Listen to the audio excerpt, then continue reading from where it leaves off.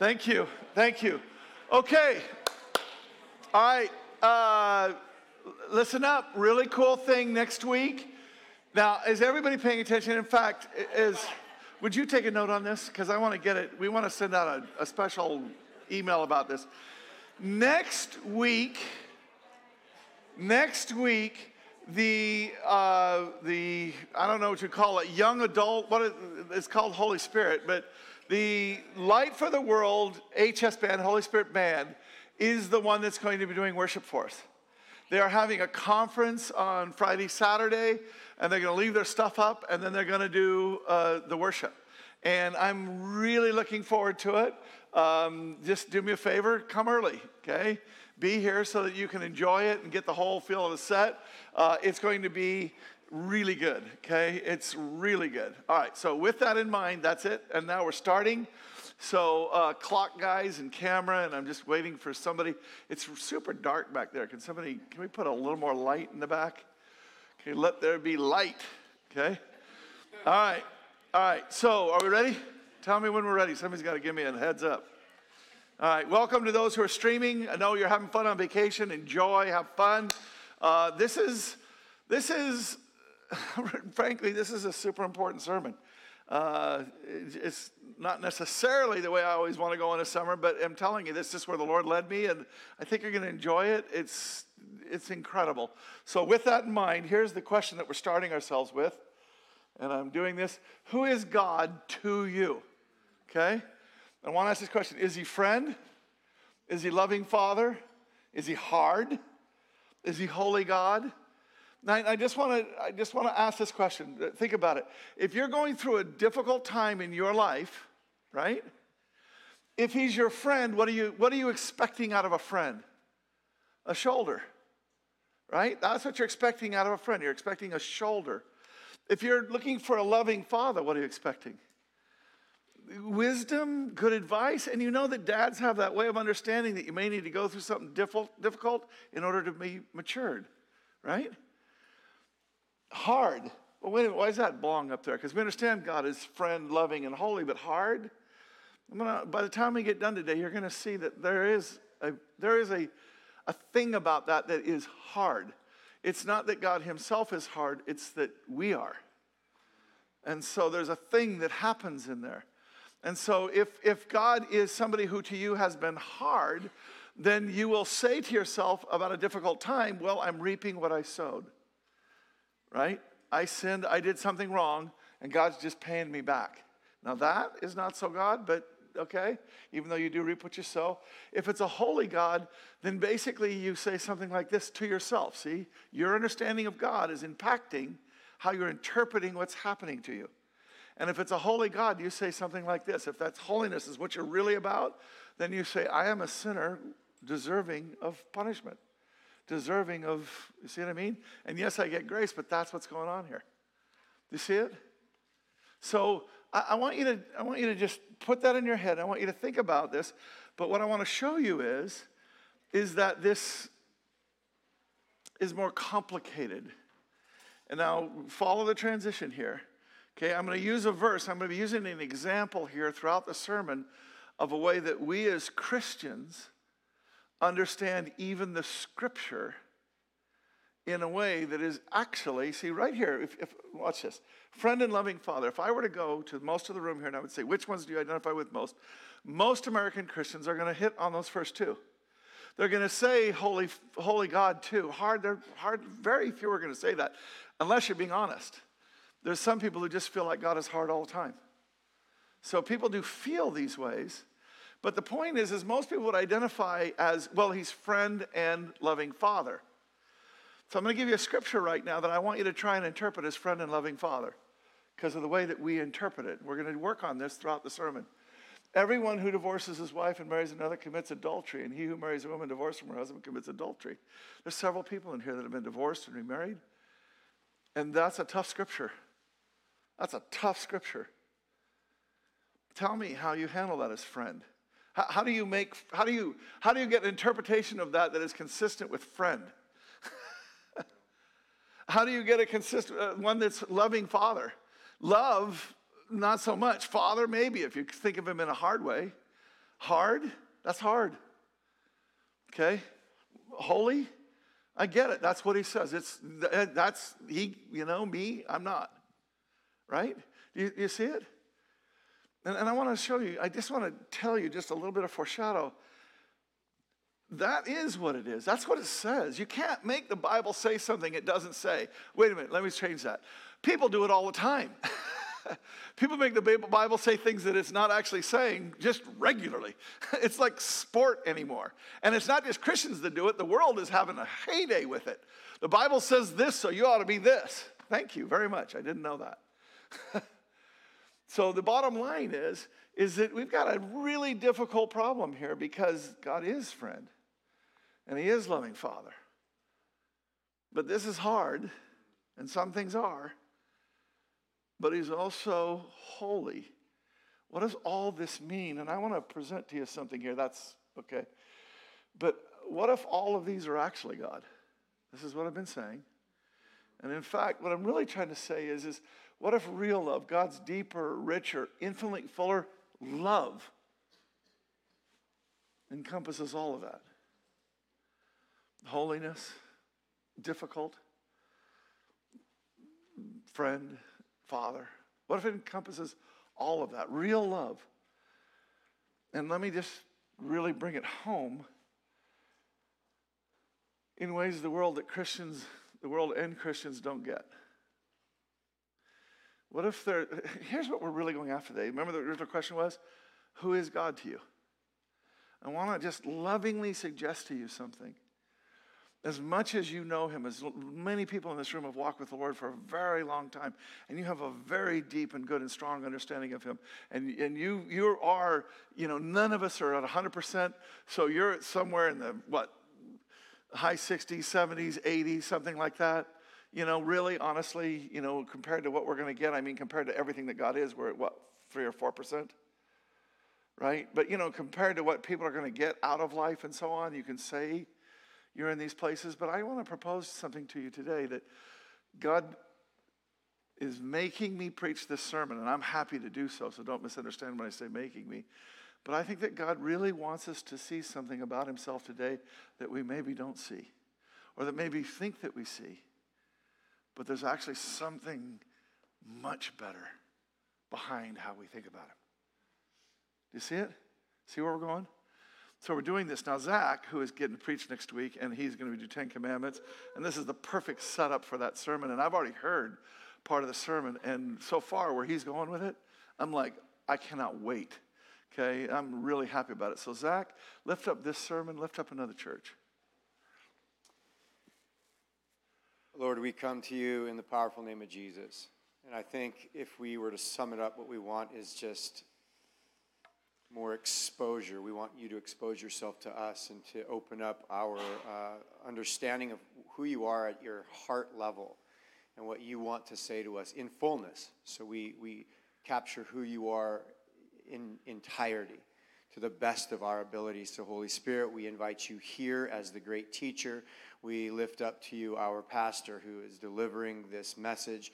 We ask that you just infuse and empower and anoint him to say what you want him to say. Amen. And we ask that we have ears to hear and a heart to receive. And we just pray, Lord, honestly, we want to pray for home churches too, all across the country. Amen. We want to pray that the fruit that you want to bear through the transitions of what's happening throughout the ecumenical church at large, that you would be inspiring and equipping and quickening all those leaders and the people that are involved in it. In Jesus' precious name. Amen. Amen. Great prayer. Thank you, Zach. By the way, I want to say something. Zach is preaching next week, and many of you might have noticed something, which is we have a tradition we have a way of doing things around here that we established many, many years ago, and that is people from the congregation preach regularly here. Ever since my sabbatical, we've been sort of experimenting with a preach team. Not experiment, that's the wrong word again. But what we've been doing is establishing a preach team. Can I just say something that's really important? I love to preach. Okay, this is just a little inside baseball. It's not the sermon. But I love to preach. And if you put me up here every single Sunday, it's very stressful and very hard on me but I'm in my wheelhouse. This is where I like to be. But I have a problem, and it has to do with what you just prayed. I think that God is starting to do something very different with the church in this day and age. I think he's trying to spread things. Even on our worship team, we're doing things and experimenting with things where we have more than one leader at a time in order to spread out who's leading worship. And what I'm seeing across the body of Christ is that when people are distributing, it's not one person, when they're distributing to various people, that God's anointing is in there. We've had the most extraordinary sermons from people from our congregation. I really think some of the very best sermons ever preached in this building have been preached by people that have never preached before. I believe in this. And I think God's trying to do that. So I want us to have people that we can sort of rely on. Is that the wrong word? It is. But I also want us, we're going to be now, from here, I tried this out for a few months, we're still doing it, and Justine and Kevin are the primary ones, Robert is too, but Robert is headed to California for a little while to get married, which is phenomenal. And anyway, so the bottom line is that, we're going to be trying to find the Lord in this way that I think he wants to do church differently, okay? So I'm asking for grace, but I'm also asking for prayer, okay? Because some people would prefer I preach all the time. Some people would really prefer I don't. So works out good for you, okay? But you understand, okay? Are we all good? So like I said, we're going to start sitting forward in your chairs because I'm going to be asking people again from the congregation to be preaching fairly regularly. Okay. As I look out there, I see so many people that I want to ask. So with that, could you guys hit the clock for me? Thanks. All right. So here we are. We're in Exodus. Now I'm back to sermon. We're in Exodus, and what we're doing is that this is God making a people that were enslaved in Egypt. They were supposed to be his people, but they didn't know what that meant. He was with their ancestors 400 years ago, but here they are 400 years later as slaves, and who's God to them? And so now he's making them his people. And he starts off by doing the 10 miracles and the 10 plagues with that final one that's so amazing, and the amazing thing that happens on Passover where he passes over the Jewish homes and so on. And then they go out with a pillar of cloud by day and fire by night. And they go to this cul-de-sac at the Red Sea. And then it opens up and they go through the Red Sea. And you would have thought, as we talked about last week, you would have thought that walking in the middle of a sea on dry land would have been the kind of thing that would change you forever. You would think that, wouldn't you? Don't you think that you'd be different when you came up the other side of that? Particularly when you saw the waters fall on all of your enemies, wiping out the fear and the people that were coming after you. Don't you think that would make you feel differently about everything? The problem is it just doesn't work that way. So watch as God is trying to make his people his people. So here's the first thing that happens after that. When they came to the oasis at Marah, the water was too bitter to drink, so they called the place Marah, which means bitter. Then the people complained and turned to Moses, what are we going to drink? They demanded. So Moses cried out to the Lord for help, and the Lord showed him a piece of wood. Moses threw it into the water, and this made the water good to drink. Okay? So there's all of this is not correlatable. All of this is fulfilled by Jesus like we looked at last week. But I'm going to leave that for you. This is Jesus taking the bitterness of our lives and taking it to sweet places. I'm going to leave all of that connection to Christ for you to go after, because I want you to see what God's trying to do with the Israelites, because it's what he's trying to do with us, and that is show us who he is. So I want to stick with what's happening. So this is what it is. Now watch, here's what the Lord's saying. I am not just the God of the extraordinary, huge miracles that you saw in Egypt and in the Red Sea. That's not all that I am. I am the God that knows your every personal, deep, intimate need. There's 2 to 3 million Jewish people. And God knows your need. And your need. And your need. Do you see it? What he's trying to do is he's trying to take it from God being big, which he is, to also understanding that he's meeting your needs. The ones that you're having every day. Okay? So that's the first thing, okay? And what he's trying to say to them is, I provide for all of it. And here's the response that he's hoping to get from us when he does that.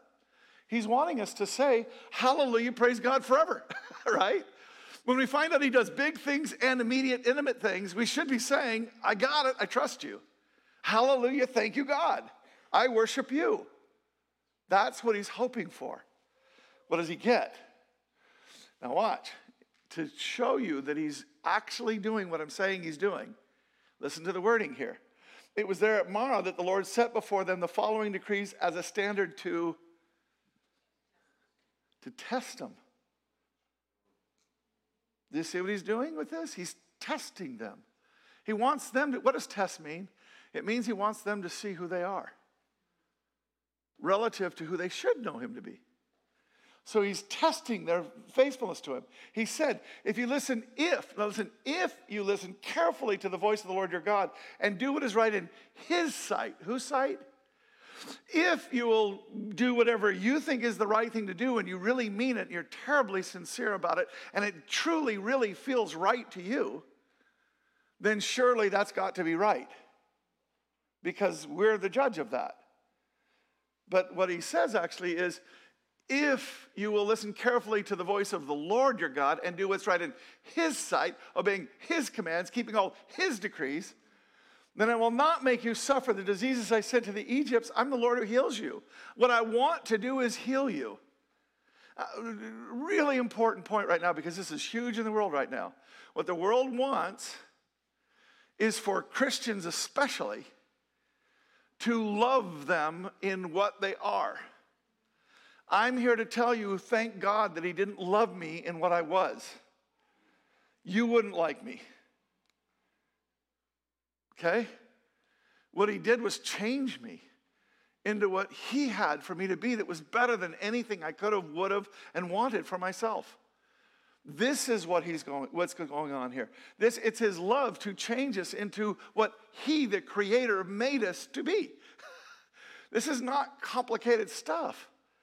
But yet we're losing the point of it. And not just the world is asking us to do this. Christians are all the time. You'll hear Christians say right now, I was just told to love. I'm just going to love. That's all I'm going to do. I'm just going to love. And why are you getting in my face about me loving? Do you see it? Now, the truth is we're supposed to love. That's true. God is love. And we're supposed to be like God. It's just, what does love mean? Really? And let me say it this way. Here's what the world wants us to make love say. Tolerance. Do you know the Bible never says that God is tolerant? In fact, it says the exact opposite of that. God is not tolerant at all. What he is long-suffering. He's very patient. He's loving as he continues to try and get you to understand your need for him to save, to change, to make new. Do you see it? We get it? Okay? It's if the condition is if you will do these things, and what is his things? His things, his things, his things. If you'll let him decide what's right for you. He made you. Maybe he knows something about you you don't. I can promise you there isn't something that you know about yourself that he doesn't. Now think about that for a second. That means he knows everything. He knows everything about you in ways that you haven't even begun to understand about yourself, right? That's the beauty of the Lord. The depths of his intimacy and the way that he knows us is infinitely past how we know ourselves. He's just trying to get us to understand the need for help, a Savior. Then the whole community of Israel sets out from Elim, and they journey into the wilderness of Sin, that's Sin, between Elim and Mount Sinai. And they arrived there on the 15th day of the second month, 1 month after leaving the land of Egypt. There too, the whole community of Israel, why don't they just do this? Hey, God, we're running out of food. Hey, Moses, they don't even have to talk to God. Hey, Moses, we're running out of food. You know the God who's done all these miracles? What are we supposed to do? Why isn't that an acceptable, proper, right response? Why isn't that? This is the response God's hoping for. But instead they complain about Moses and Aaron. If only the Lord had killed us back in Egypt. Do you think they understand who God is yet? Is that who he is? If only he killed us back in Egypt, they moaned. We set pots and filled with meat, and we ate all the bread we wanted. But now you've brought us into this wilderness to starve us all to death. Yeah, that's exactly what God was doing, so let's do it. All right. Then the Lord said to Moses, look, I'm going to rain food down from heaven for you. Each day the people can go out and pick up as much food as they need for the day. But now watch. Look at this phrasing. It goes all the way through this. I will test them in this to see whether or not. They'll follow my instructions is the wording, but here's what the heart is. Whether or not they'll ever come to understand who I am. And start responding in a way that is relational. True to who I am. And true to who they actually are. You see it? This is what he's trying to get to. It's not happening, but they're trying to get to that. So let's look at the instructions that he gave about one part of it, the manna. Here's the first instruction, okay? Manna is this, it comes down in the morning. There's a dew, and as the dew lifts, there's a flaky substance left behind. And what they're told to do is to go out and gather it. And in particular, what they're told to do is to gather 2 quarts, that what he's going to give for every person, God's going to give 2 quarts to every person.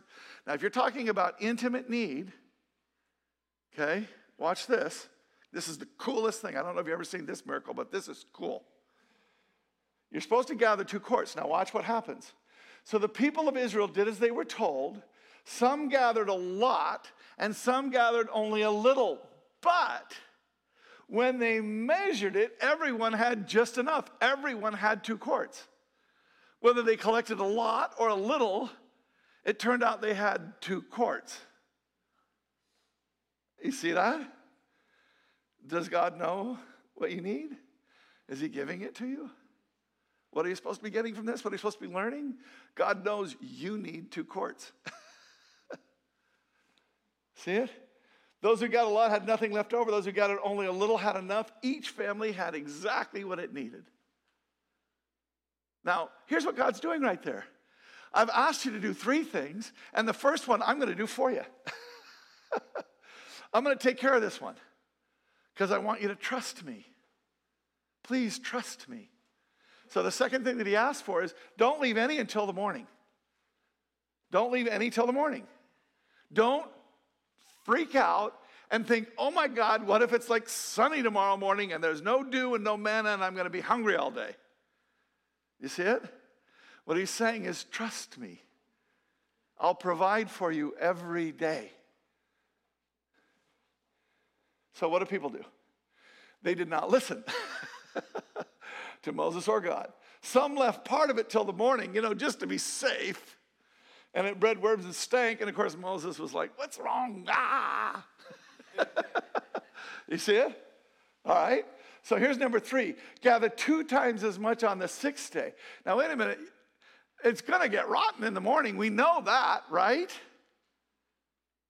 But I don't want you to work on the Sabbath. Okay, super important, kind of a sidebar, but really right in the heart of what we're doing right now. I'm not going to ask for a show of hands, but if I ask for a show of hands, there's going to be 20% of the room maybe that does Sabbath.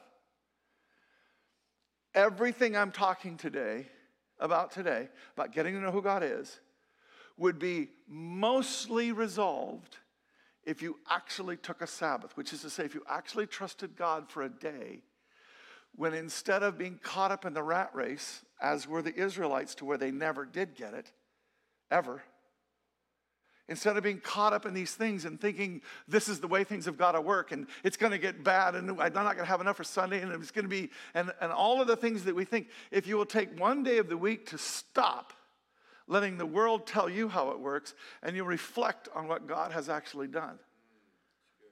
From creation to provision, intimate provision, from the huge to the intimate. If you'd reflect on what he has done, what he's doing, you would see the world different. You'd see God different. You'd see yourself different. It would set you right. This is what Sabbath does. It sets us right. God even says in the 10 Commandments, we'll do it next week, if somebody doesn't keep the Sabbath, kill him. Why? because they're like a yeast. It's going to infect the whole lump with this busyness, worldliness. The world's trying to get on top of you and kill you. And what God is asking for is he's saying, don't let it. And all you got to do is trust me. One day, don't freak out. The rest of the days, you're not supposed to be freaking out. It'll help you not freak out if you take a Sabbath. But bottom line, on this day, reflect on the Lord. Understand who he is. Rejoice in his creation and you in it. We got it? Well, like I say, it's not supposed to keep for that day. By the way, you do realize that at the end of this time, Moses says, just to show future generations this manna stuff, put some in a jar and keep it. And it doesn't just last for 2 days. It lasts for, we don't know how long until they finally didn't have it anymore. But it was manna that kept. So there's something really funky going on with this manna stuff. Okay? It's really amazing stuff. So what happens is some of the people went out anyway on the seventh day and they found no food. So not only did it not rot and stink and get worms, but there wasn't any. On the seventh day, the Lord spoke to Moses, how long are these people going to refuse to obey my commands and instructions? Again, let me paraphrase. How long are these people not going to know who I am? What's it going to take? Remember, he did that with the people just recently, the Egyptians. What's it going to take? And it got bigger and bigger and bigger and bigger, didn't it? Okay. I've heard the Israelites' complaints. Now tell them, this is back into the passage. I've heard the Israelites' complaints. Now tell them, in the evening you will have meat to eat. So it's not just manna, it's also quail. And I just saw I was doing some research on all of this, and there were some factoids about it. Do you know how much quail has to fly over a camp in order to feed 2 to 3 million people?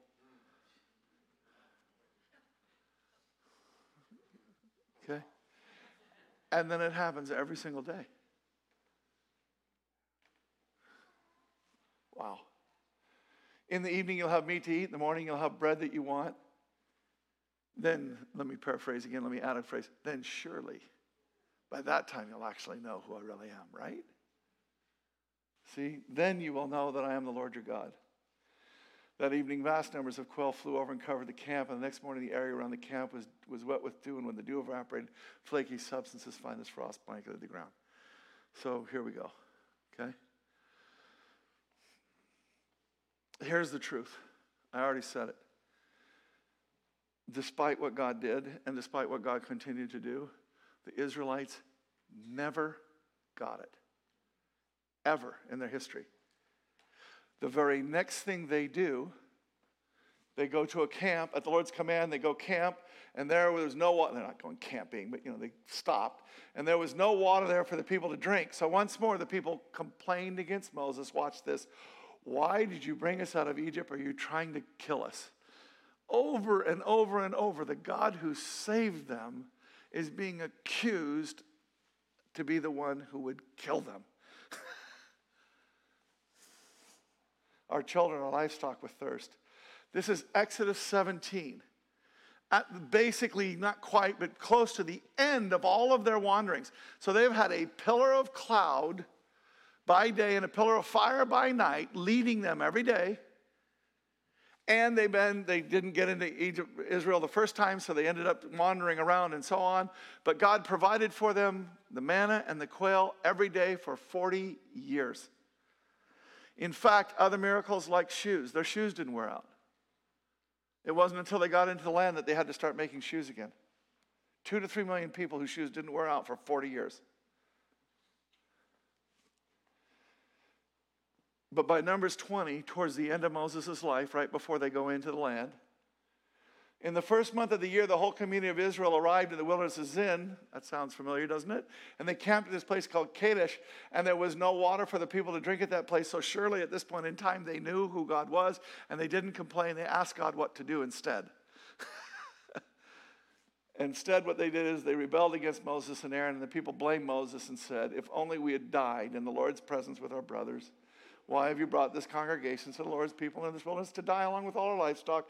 Why did you make us leave Egypt, always wanting to go back to bondage, and bring us here to this terrible place? This land has no grain, no figs, no grapes, no pomegranates, no water to drink. Now, do remember something. They're in the wilderness because God tried to take them to a land that exactly had grain and figs and grapes so heavy that they bent the bough of the sticks between the two people that had to carry the bunch. That's how much there was in the land of Israel that God was trying to take them directly to. But they didn't go in because they didn't trust God. There were giants in there. We're going to be killed. So there we go. The wilderness didn't have that. So poor me, God is providing everyday quail and everyday manna. And at this point in time here too, water from a rock. This is another story that is a great sermon all by itself because the first time he was to strike it, remember? Jesus is stricken on the cross. But the second time he's to speak to it. Jesus has died once for all, and now all we need to do is ask. But Moses makes a mistake and strikes it, and that's a whole other sermon. We're not going into it. But do you get the drift? They never get it. And it's not just to hear that they don't get it. By the time Jesus shows up, they still don't get it. They have a relationship with God, kind of what they really have is a relationship with his law. That's who they are when Jesus shows up. And the Pharisees are not, they don't really understand who God is at all, and the Sadducees are just off in some totally lost corner. At least the Pharisees are trying, but they have misunderstood God completely, and they've made him out to be a God of rules. They never get it. They never get it. They never get it. At which point you should be saying, thank you, God, for not giving up on them, because the truth is, the fact is, Israel never gets it right. And what makes us think we will?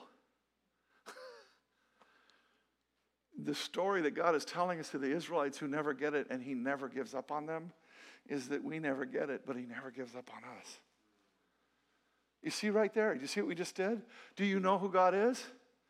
Because you could have taken that as they never get it, and why didn't he just kill them, and what hope is there for us and everything else. But here's the real story when you understand that God is love. The real story is that God is showing us that even though you won't get it, I do. And I will. And I'm doing things for you, like, say, Jesus on the cross. See it? The fact is, we have been made new, though. We Christians, we have something different than the Jewish people have. We've been born again. We have a new nature in us. And we have the Holy Spirit inside of us, not just our conscience. He's inside of us, guiding us, helping us, leading us, doing all this kind of stuff, right? So we do have a huge leg up. And the truth is, we do live a markedly different life than they did who didn't have being made new and the Holy Spirit to lead. We are much better off. Here's the way Jesus said, even the least in the kingdom of heaven is greater. You see that? We have a great advantage because we have been made new and have the Holy Spirit inside. But we are still prone to error, right? So let me return and show you how. Show you an example of how. Again, I don't want a show of hands, but if I were to ask how many people in here have dealt with divorce, is it half? Close to, probably? Somewhere in that, sitting in this room right now, I've had to deal with this. If we include your parents, then, maybe we're down to 20% haven't. So this is a huge thing, right? Now, here's what I want you to do. I want you to see what Christianity does with what God says, because they interpret it wrongly. They understand it wrongly. They don't understand who he is, so they don't understand what he's actually saying. Watch. If you walk into, and trust me, I have heard this and been a part of, this is a tough thing for me. This isn't a thing about divorce or marriage or anything else, but this is an example of something that's just huge in our world. So huge we don't even hardly think about it anymore.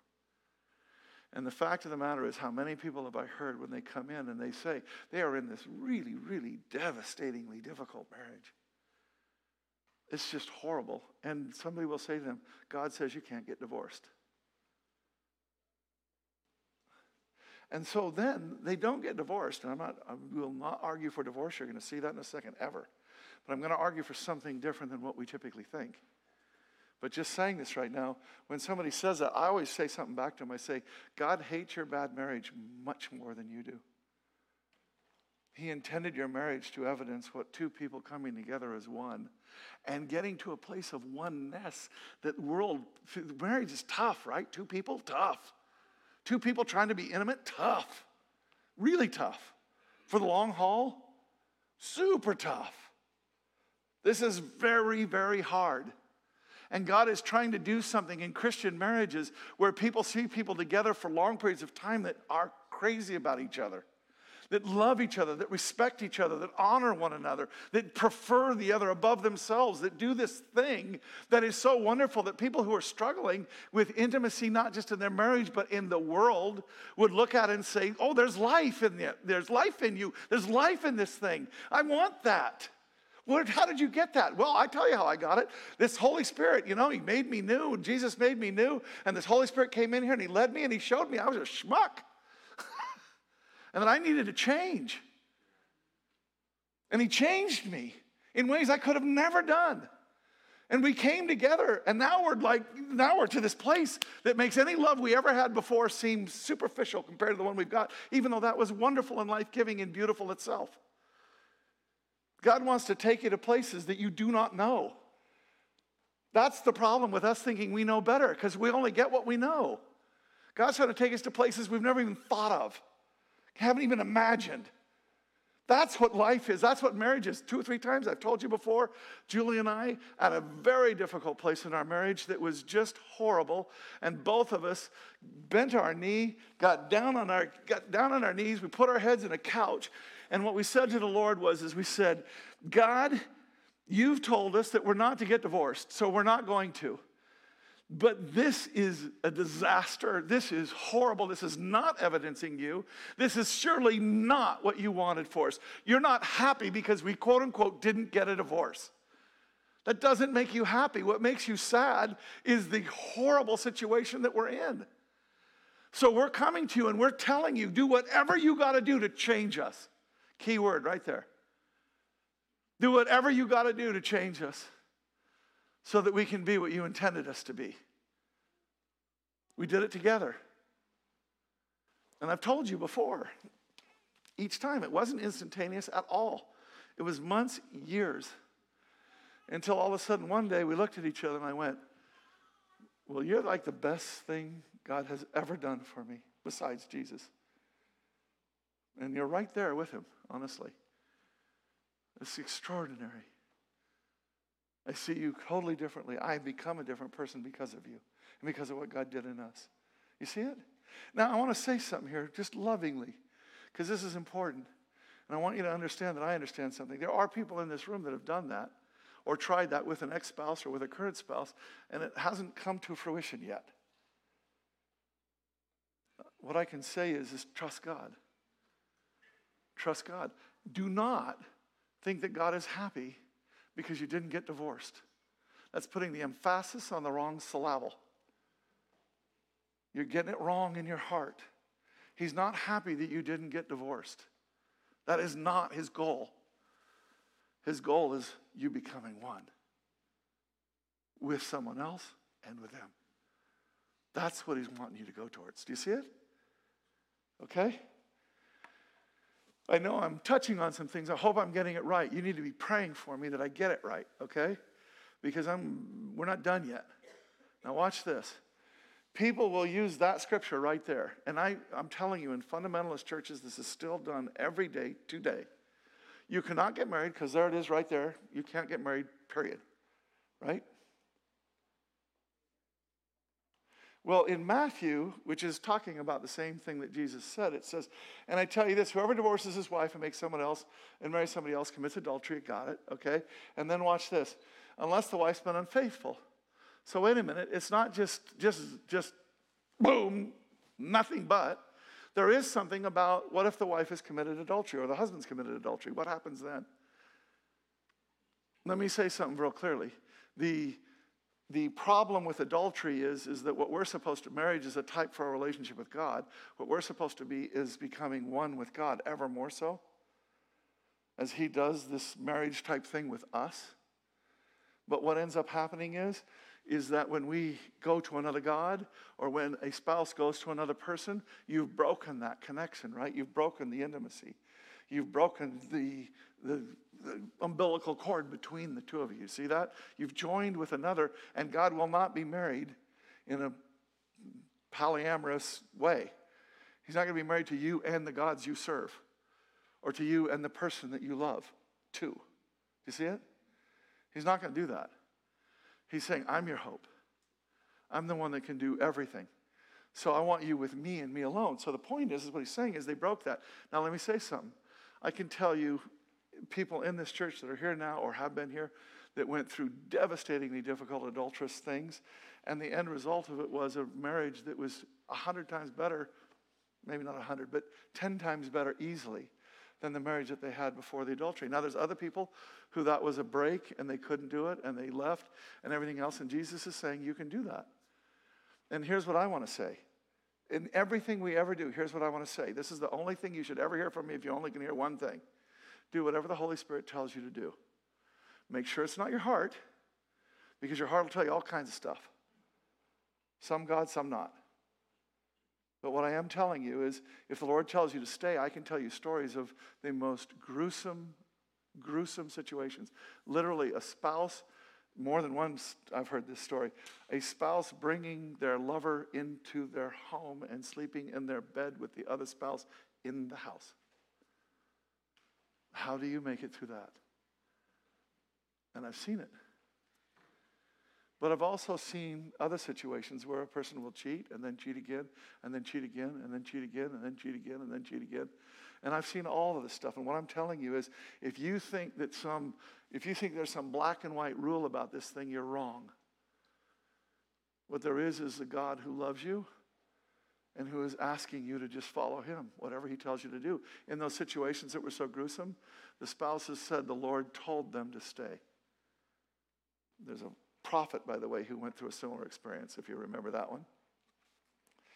But I just want you to look at this for a second, and I want you to see, now I'm going to make it even worse for you. Watch this. Jesus replied, Moses, important, we'll get back to it, Moses permitted divorce only as a concession to your hard hearts, but it was not what God originally intended. Now, look how this is read by a certain way of reading Scripture. Here's how this read. Look, because you had hard hearts, Moses let you do it, but that's not what God intended, so you can't. Or there's another way of reading this. Sure, it's not what God originally intended, and he's holy. And God, understand what holiness is? Never get this wrong. Holiness means not us. But it's not quite right. We understand holiness because we understand that we do things our own way, not God's way. And when we do those things, we understand that God had a better way, and that was holy. God's way is holy. But think about this way. God's holiness is not holy because whatever he does is holy. Like, he couldn't go out and have an affair and still be holy because he's God and everything he does is holy. Do you understand?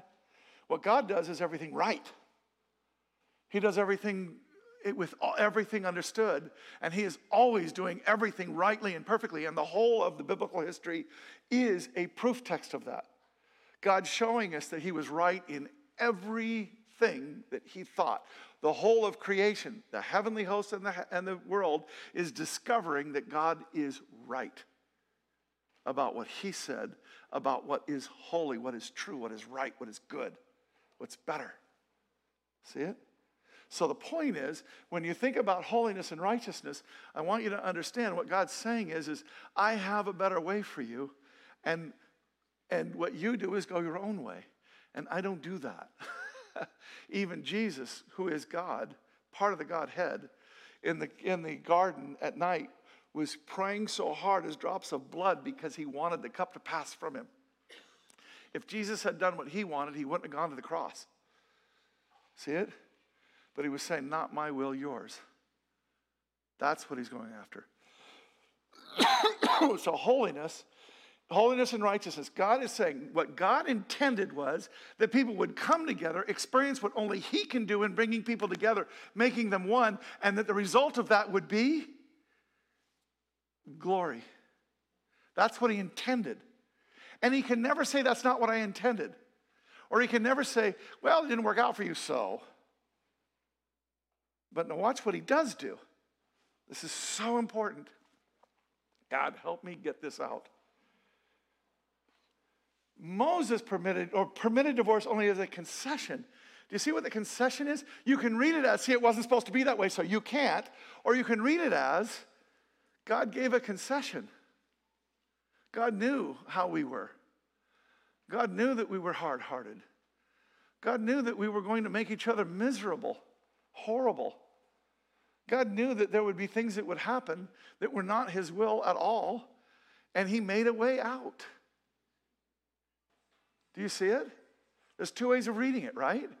One way is you can't, and the other way is, but God did make a concession. I'm not arguing for divorce. Don't misunderstand. I'm doing what God does. I'm holding on to two things at once.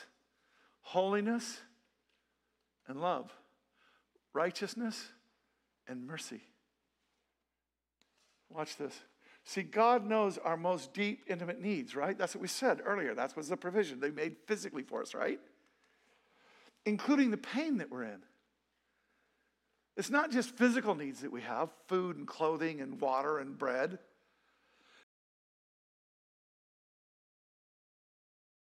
He made us to love him, and he knows that we get hurt. And so what he did is, so of course he's providing here too. Not just bread, water, and meat. It's a provision for our hearts too.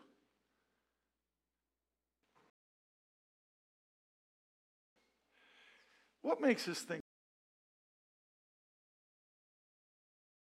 it? But what makes you think that you're somehow past ever having a problem again? Because that's not what I do in my life. The way that God wants it. Is that what you do? Because I'm not. And by the way, I'm in good company because that's what Paul says.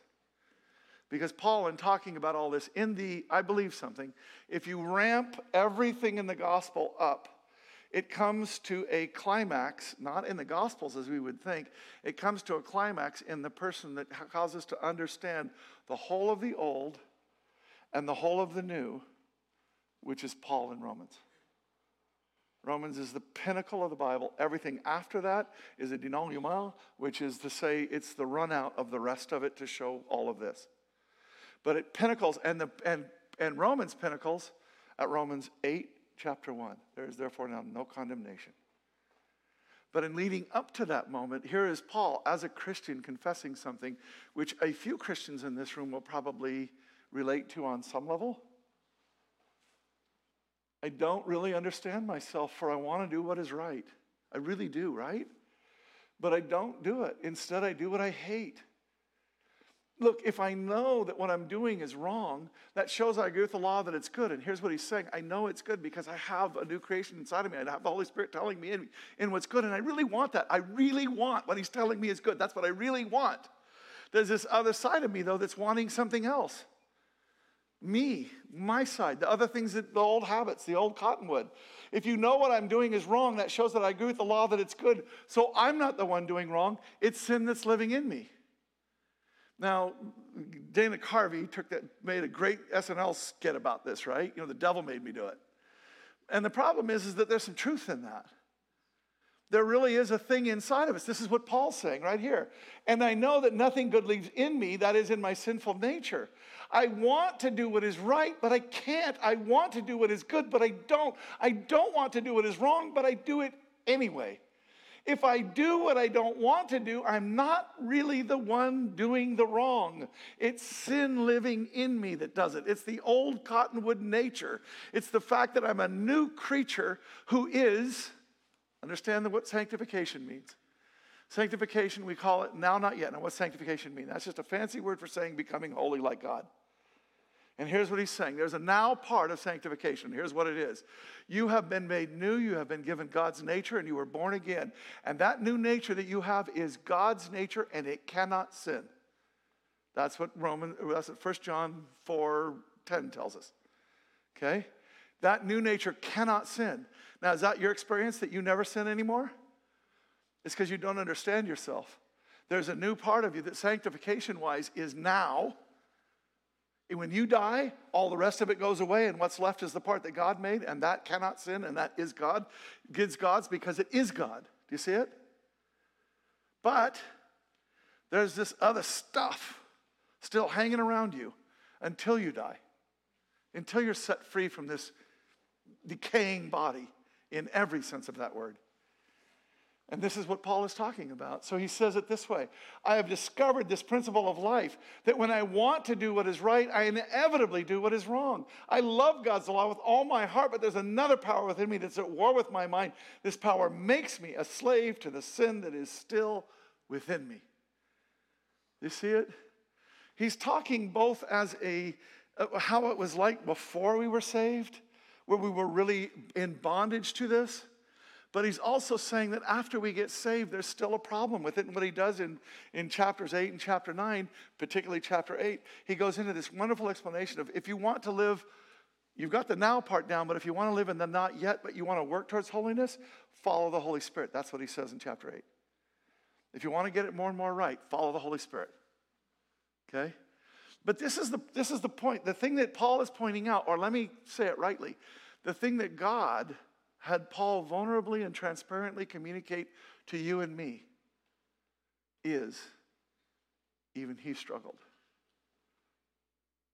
That should give you something. Do you see it? Look, remember when I said Moses? Look at that's a weird way to put it, isn't it? Moses permitted divorces to concession your hard hearts. I kind of get it, but watch what Paul does with this thought. This is freaky. This is Paul, I command the married, not I, but the Lord. The Lord says this: a wife is not to leave her husband, a husband not to leave his wife. Got it. We've been talking about it, we got it. But now watch what he says. But I, not the Lord, say. Now let's look at what he says, and then let's come back to that, okay? But you see what he's doing? He's doing this. It's not God saying this, but I'm saying it. Well, then why are you saying it? Seriously. Why are you saying it? You don't have any right to say, well, God says this, but I say this. What's Paul doing here? We're coming right back to it. If any brother has an unbelieving wife and she's willing to live with him, he must not leave her. If a woman has an unbelieving husband, he's willing to live with her, she must not leave her husband. But if the unbeliever leaves, let him leave. Wait a minute, I thought God was really big on this divorce thing. I thought that's what he cared about. I thought that's all he cared about. I thought that was the key. He wanted us not to get divorced. But right here, Paul is saying, now it's not Paul saying, not necessarily God, but I want to argue with what that actually is. But if the unbeliever leaves, let him leave. A brother or sister is not bound in such cases. In fact, here's the one right here. God has called you to live in peace. Every person that's ever been in a rotten marriage sees that scripture and says, God's called me to live in peace. I'm not in peace. I'm out. That's a misuse of the scripture. But here's the truth. God did say he wants you to live in peace. I've already articulated what that means. It means living in the glory of what a marriage can be, even if you go through the valley of the shadow of death. On the other side of it comes a table prepared for you. But let's just say for a minute that you didn't make it all the way through the valley and you went ahead and got divorced. Is that the end? Are you forever a sinner? And are you forever not going to ever get what God wants for you? From now on, here's what we all do. No matter if it's divorce or if it's just some sin that you just are having trouble getting rid of or whatever. Here's what we all do in our minds. The sin that I do has disqualified me from being like in the inner circle of Christ. So he still loves me because he has grace, and I still get to go to heaven. But like I wouldn't even want to be close to Christ because I'm such a sinner. I've been like, the rest of my life is going to be second best now. Whatever it is. That's how we think. You see it? Because we don't understand God. What's actually going on here? Jesus says Moses. Jesus refers to Moses saying it, not God. Paul says it's I, not God. But who are Jesus and Paul and Moses and Paul? Who are they? What are they doing here? They're intercessors. Don't even read the rest of that just yet. In fact, let me go back. I want to show you something. Do you remember the story? We're going to get to it probably, but do you remember the story when Moses is up there in the mountain and God tells him that the people are down in the valley and that they've already given up on him and they've made a golden calf? And God says this to Moses, "Get out of my way, I'm going to kill them all. And I'll make a great nation of you." Because after all, Moses, you're so much better than they are. It's like the inferred kind of thing that we would think in our minds, right? Moses is better than them, right? What is Moses' response? "If you kill them, take me first." What's he saying? I'm not different than them, I am them. Israel never got it. But Moses, right at the end of his life, strikes the rock twice. He didn't get it either. When did we not read the scripture? When did we not read the words of scripture properly and understand that the point that God was trying to make throughout it was that we have a problem and that we're in need of a Savior? When did we think that just because we got saved, it meant we no longer had a problem and we no longer needed a Savior? Some years ago, I said something that I thought was just so important. What if a whole lot of Christians have spent a whole lot of their life in Christ trying to make it unnecessary for them to ever have a Savior? You see it? Now, I'm not saying you don't try.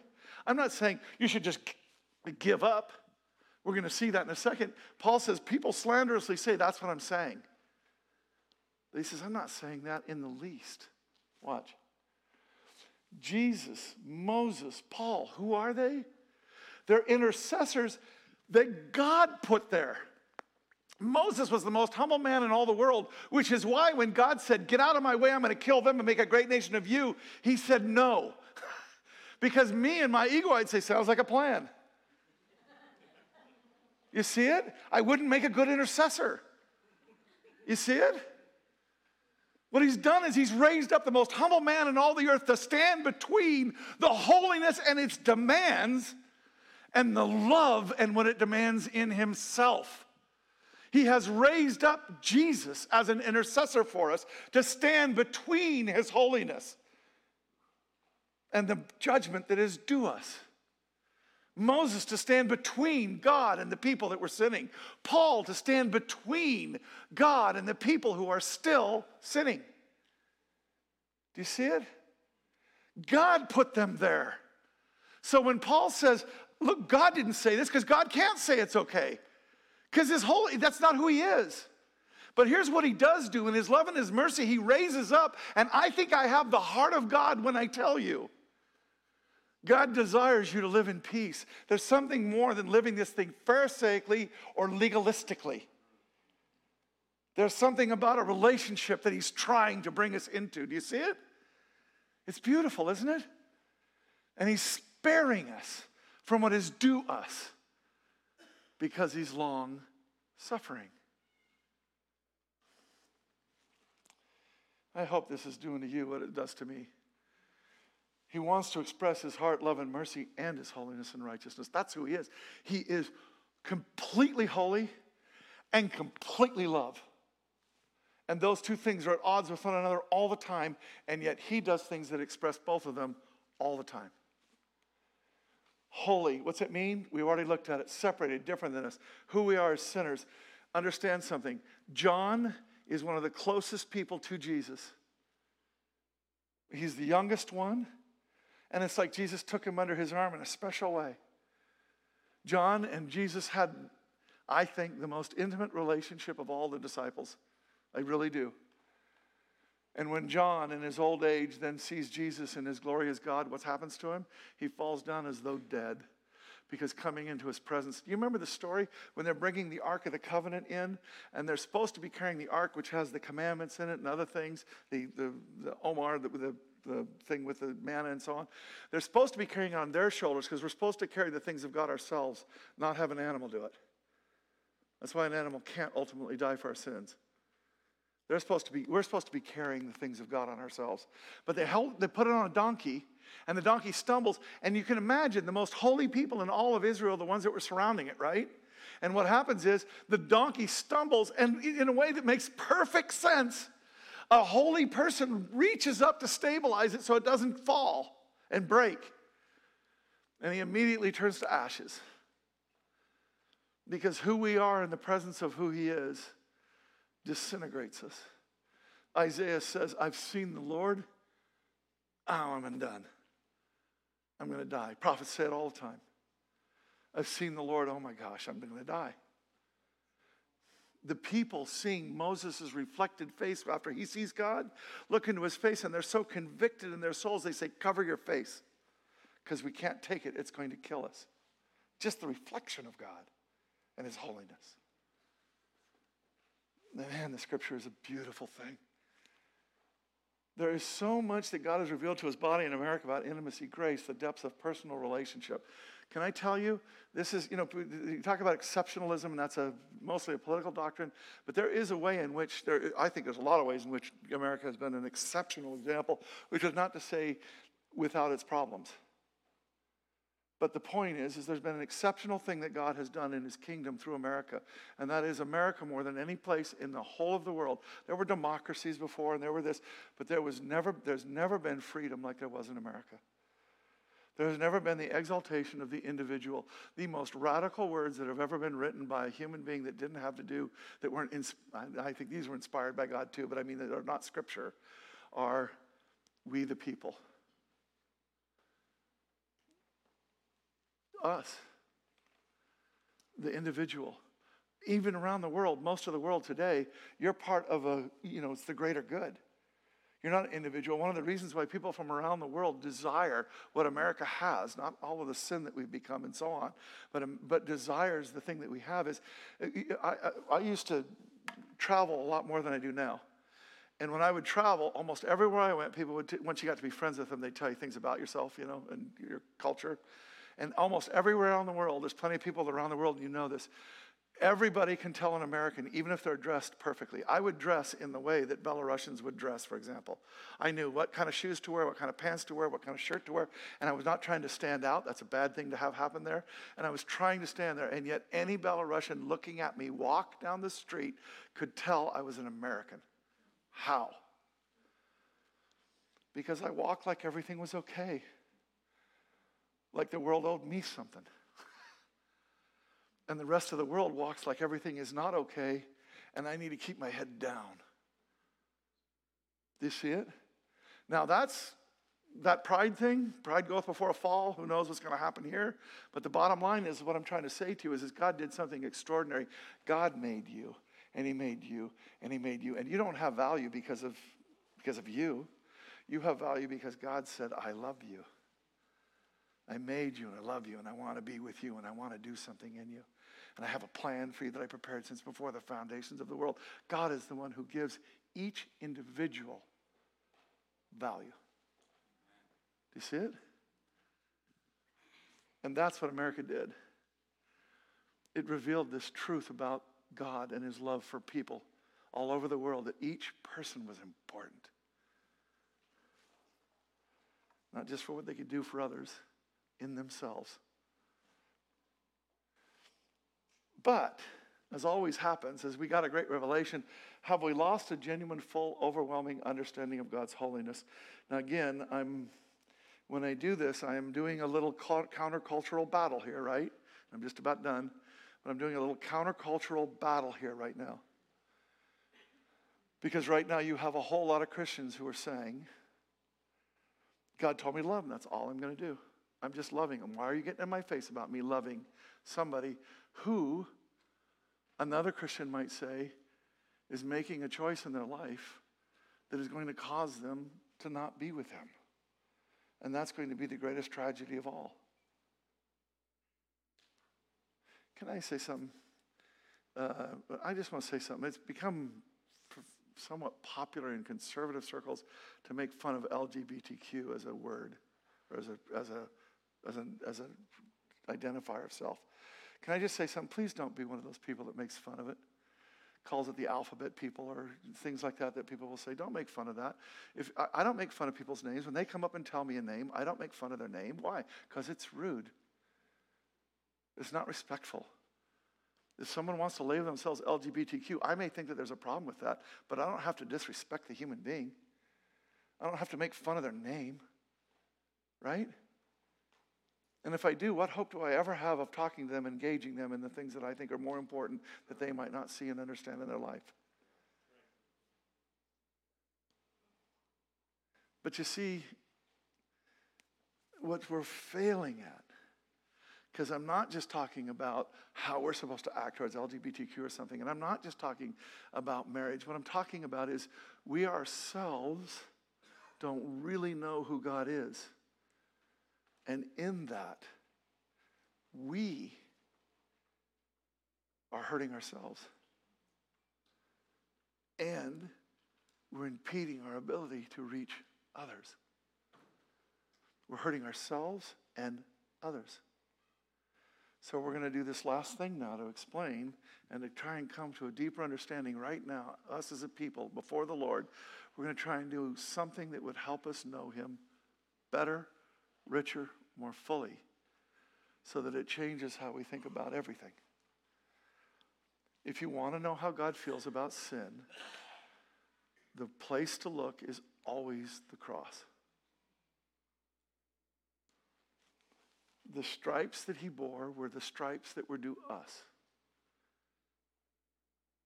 And God never, in tolerant ways, said, you're sinning, but no problem. There was a problem.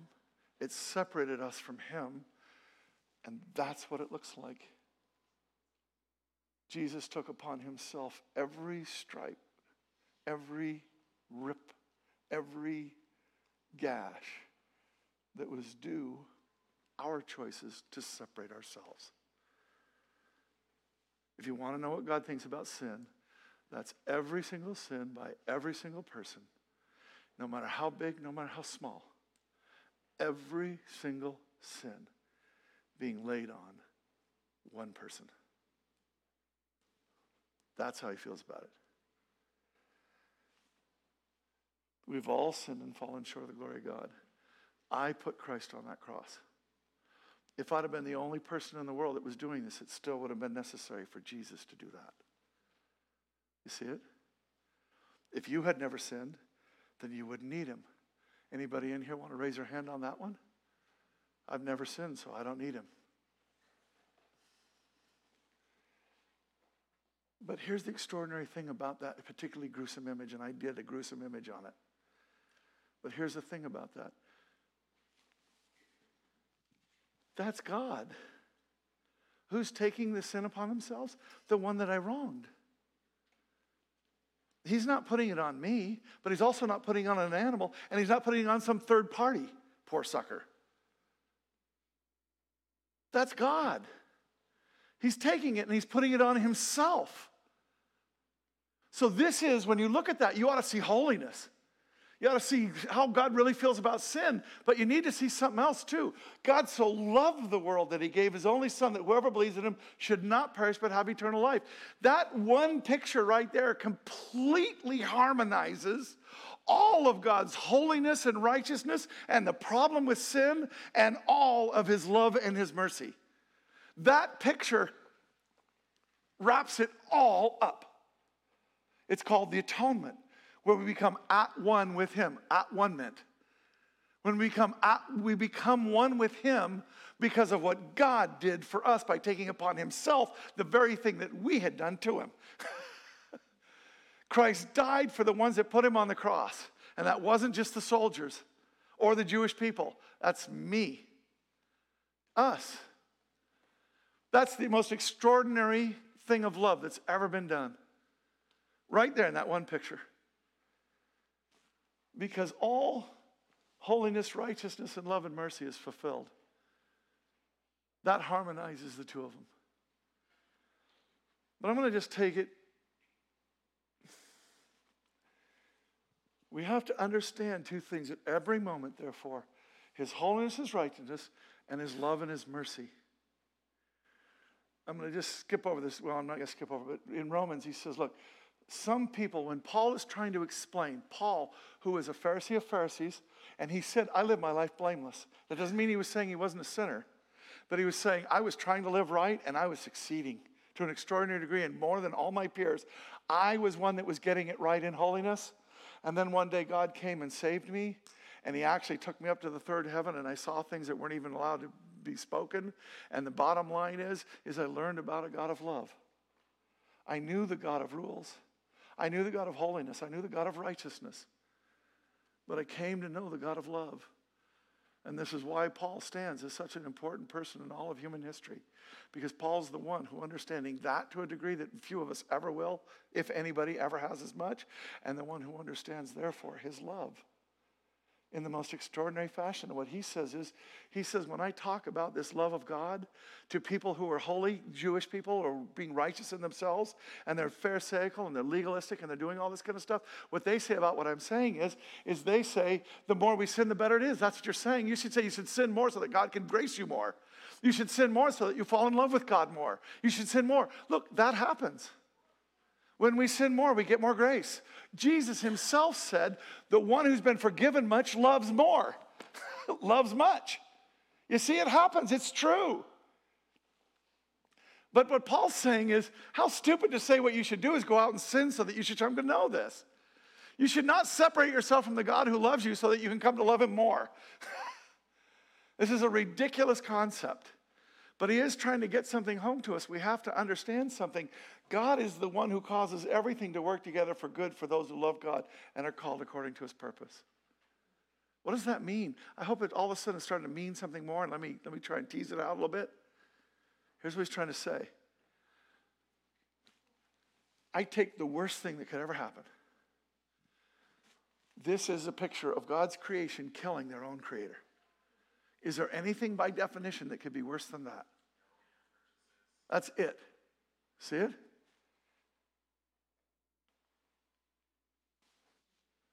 But then he rose again. And he gave me the right to rise with him. And that's the best thing that could ever happen. But here's the key to it. Could the best thing that ever happened have happened if the worst thing hadn't? The answer is no. God causes all things to work together. That means I do something wrong and then God causes it to work out. And maybe I get second best or maybe I get something else. No, here's what God's saying about God causes all things to work together for good. Here's what he's saying. You do the worst thing that you could ever think of and God causes it to have a ministry for you that goes beyond anything that you could ever know. You don't get second place. You get AA first place. Does that mean we should go out and sin then in order to get that? Of course not. How stupid. But do you know God? Do you? Do you understand that when you sin, that what God has for you is overwhelming glory? In grace, in love, you have been forgiven much, loving much, and then entering into the ministry that God has made precisely because of your failure, if it wouldn't have ever come about if you hadn't failed. You see how this is so backwards? Paul all the time, I always say this, if you don't preach Paul that sounds a little wrong, you're getting him wrong. You got to preach Paul in a way that sounds a little wrong because other people were saying that same thing too. And the fact is we have to come to a deeper understanding.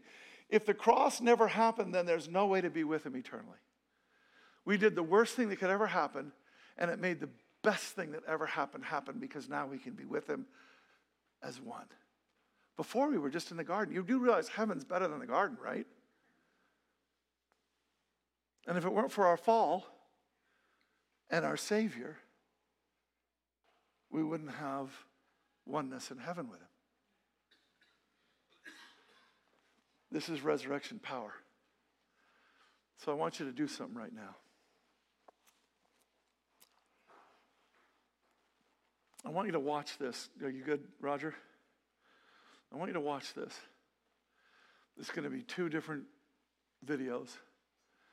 But I want you to watch them in conjunction with one another and understand.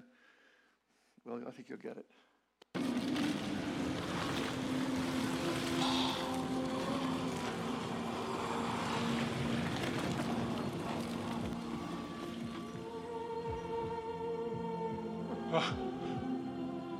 and dead.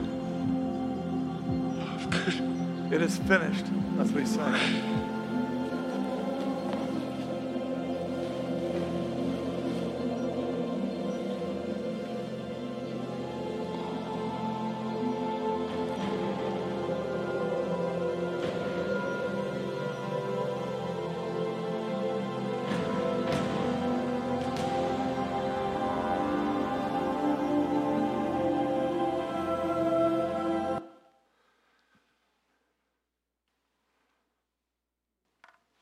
You know what an icon is?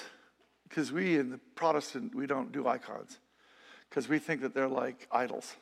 They're not. Here's what an icon is.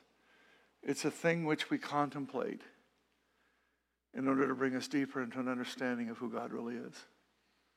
Now, people will use it as idols and other things, but an icon properly understood is a thing that helps us to reflect more deeply upon who God is. And I want us to take a minute here. Pam, could you come up and just put a little music behind it? I want you to take a minute here, and I want you to use that image as an icon right now. And I want you to look at the cross and the resurrection. And I want you to let God start speaking to you about what that means in your life. Are you living in both the fullness of the cross and the fullness of the resurrection, all of the holiness and righteousness, all of the problem with sin being dealt with, and at the same time, the overwhelming victory that is to be had when we are risen again in Christ Jesus? Do you see it? Go ahead, just take a minute.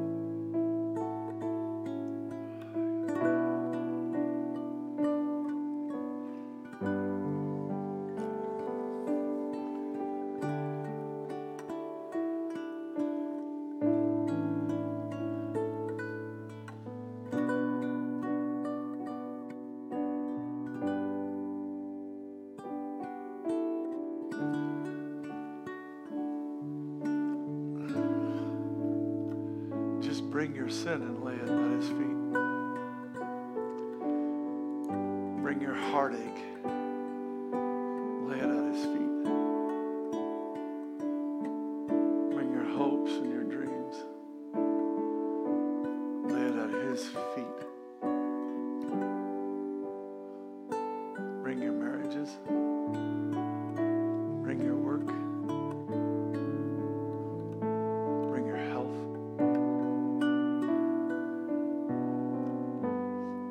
Everything to him.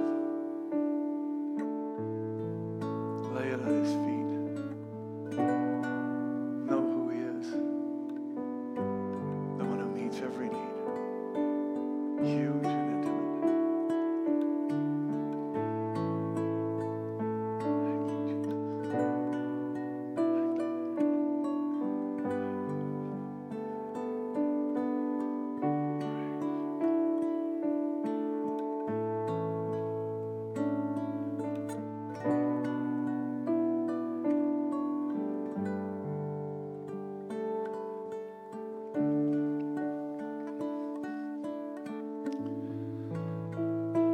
Asking you that you would teach your people who you are. You did it with the Israelites. You are surely doing that with us right now, and we don't necessarily see it. And I'm asking you in Jesus' holy and precious name to open our eyes to all the things that you're doing, to quit being so caught up in the things of life that we miss what's actually happening. Quicken us to see the things that big and small, in order to reveal yourself to us. God, I'm begging you, but I'm praying according to your will, so I'm thanking you, because I know I have what I ask when I pray according to your will and ask according to your will. And what I ask you for is I want to know you deeper. Is that you? Do you want to know him deeper? Say that to him. I want to know you deeper. I want to know you richer. I want to know you more fully. I want to know you so completely that I quit acting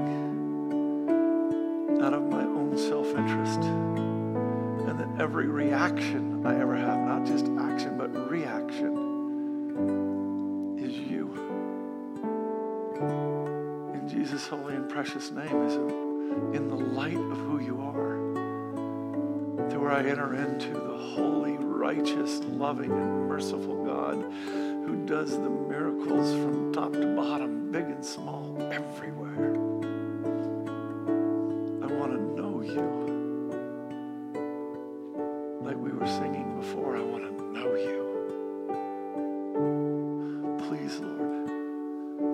And thank you, Lord. I'm telling you, I need you to do something right now. God will answer this prayer if you mean it. So I'm asking you to mean it. It's your choice. But I'm asking you to mean it. I'm asking you to give permission for the Lord to do whatever he wants right now, to cause you to come to know him more deeply. Whatever it is. Don't be afraid. Be trusting.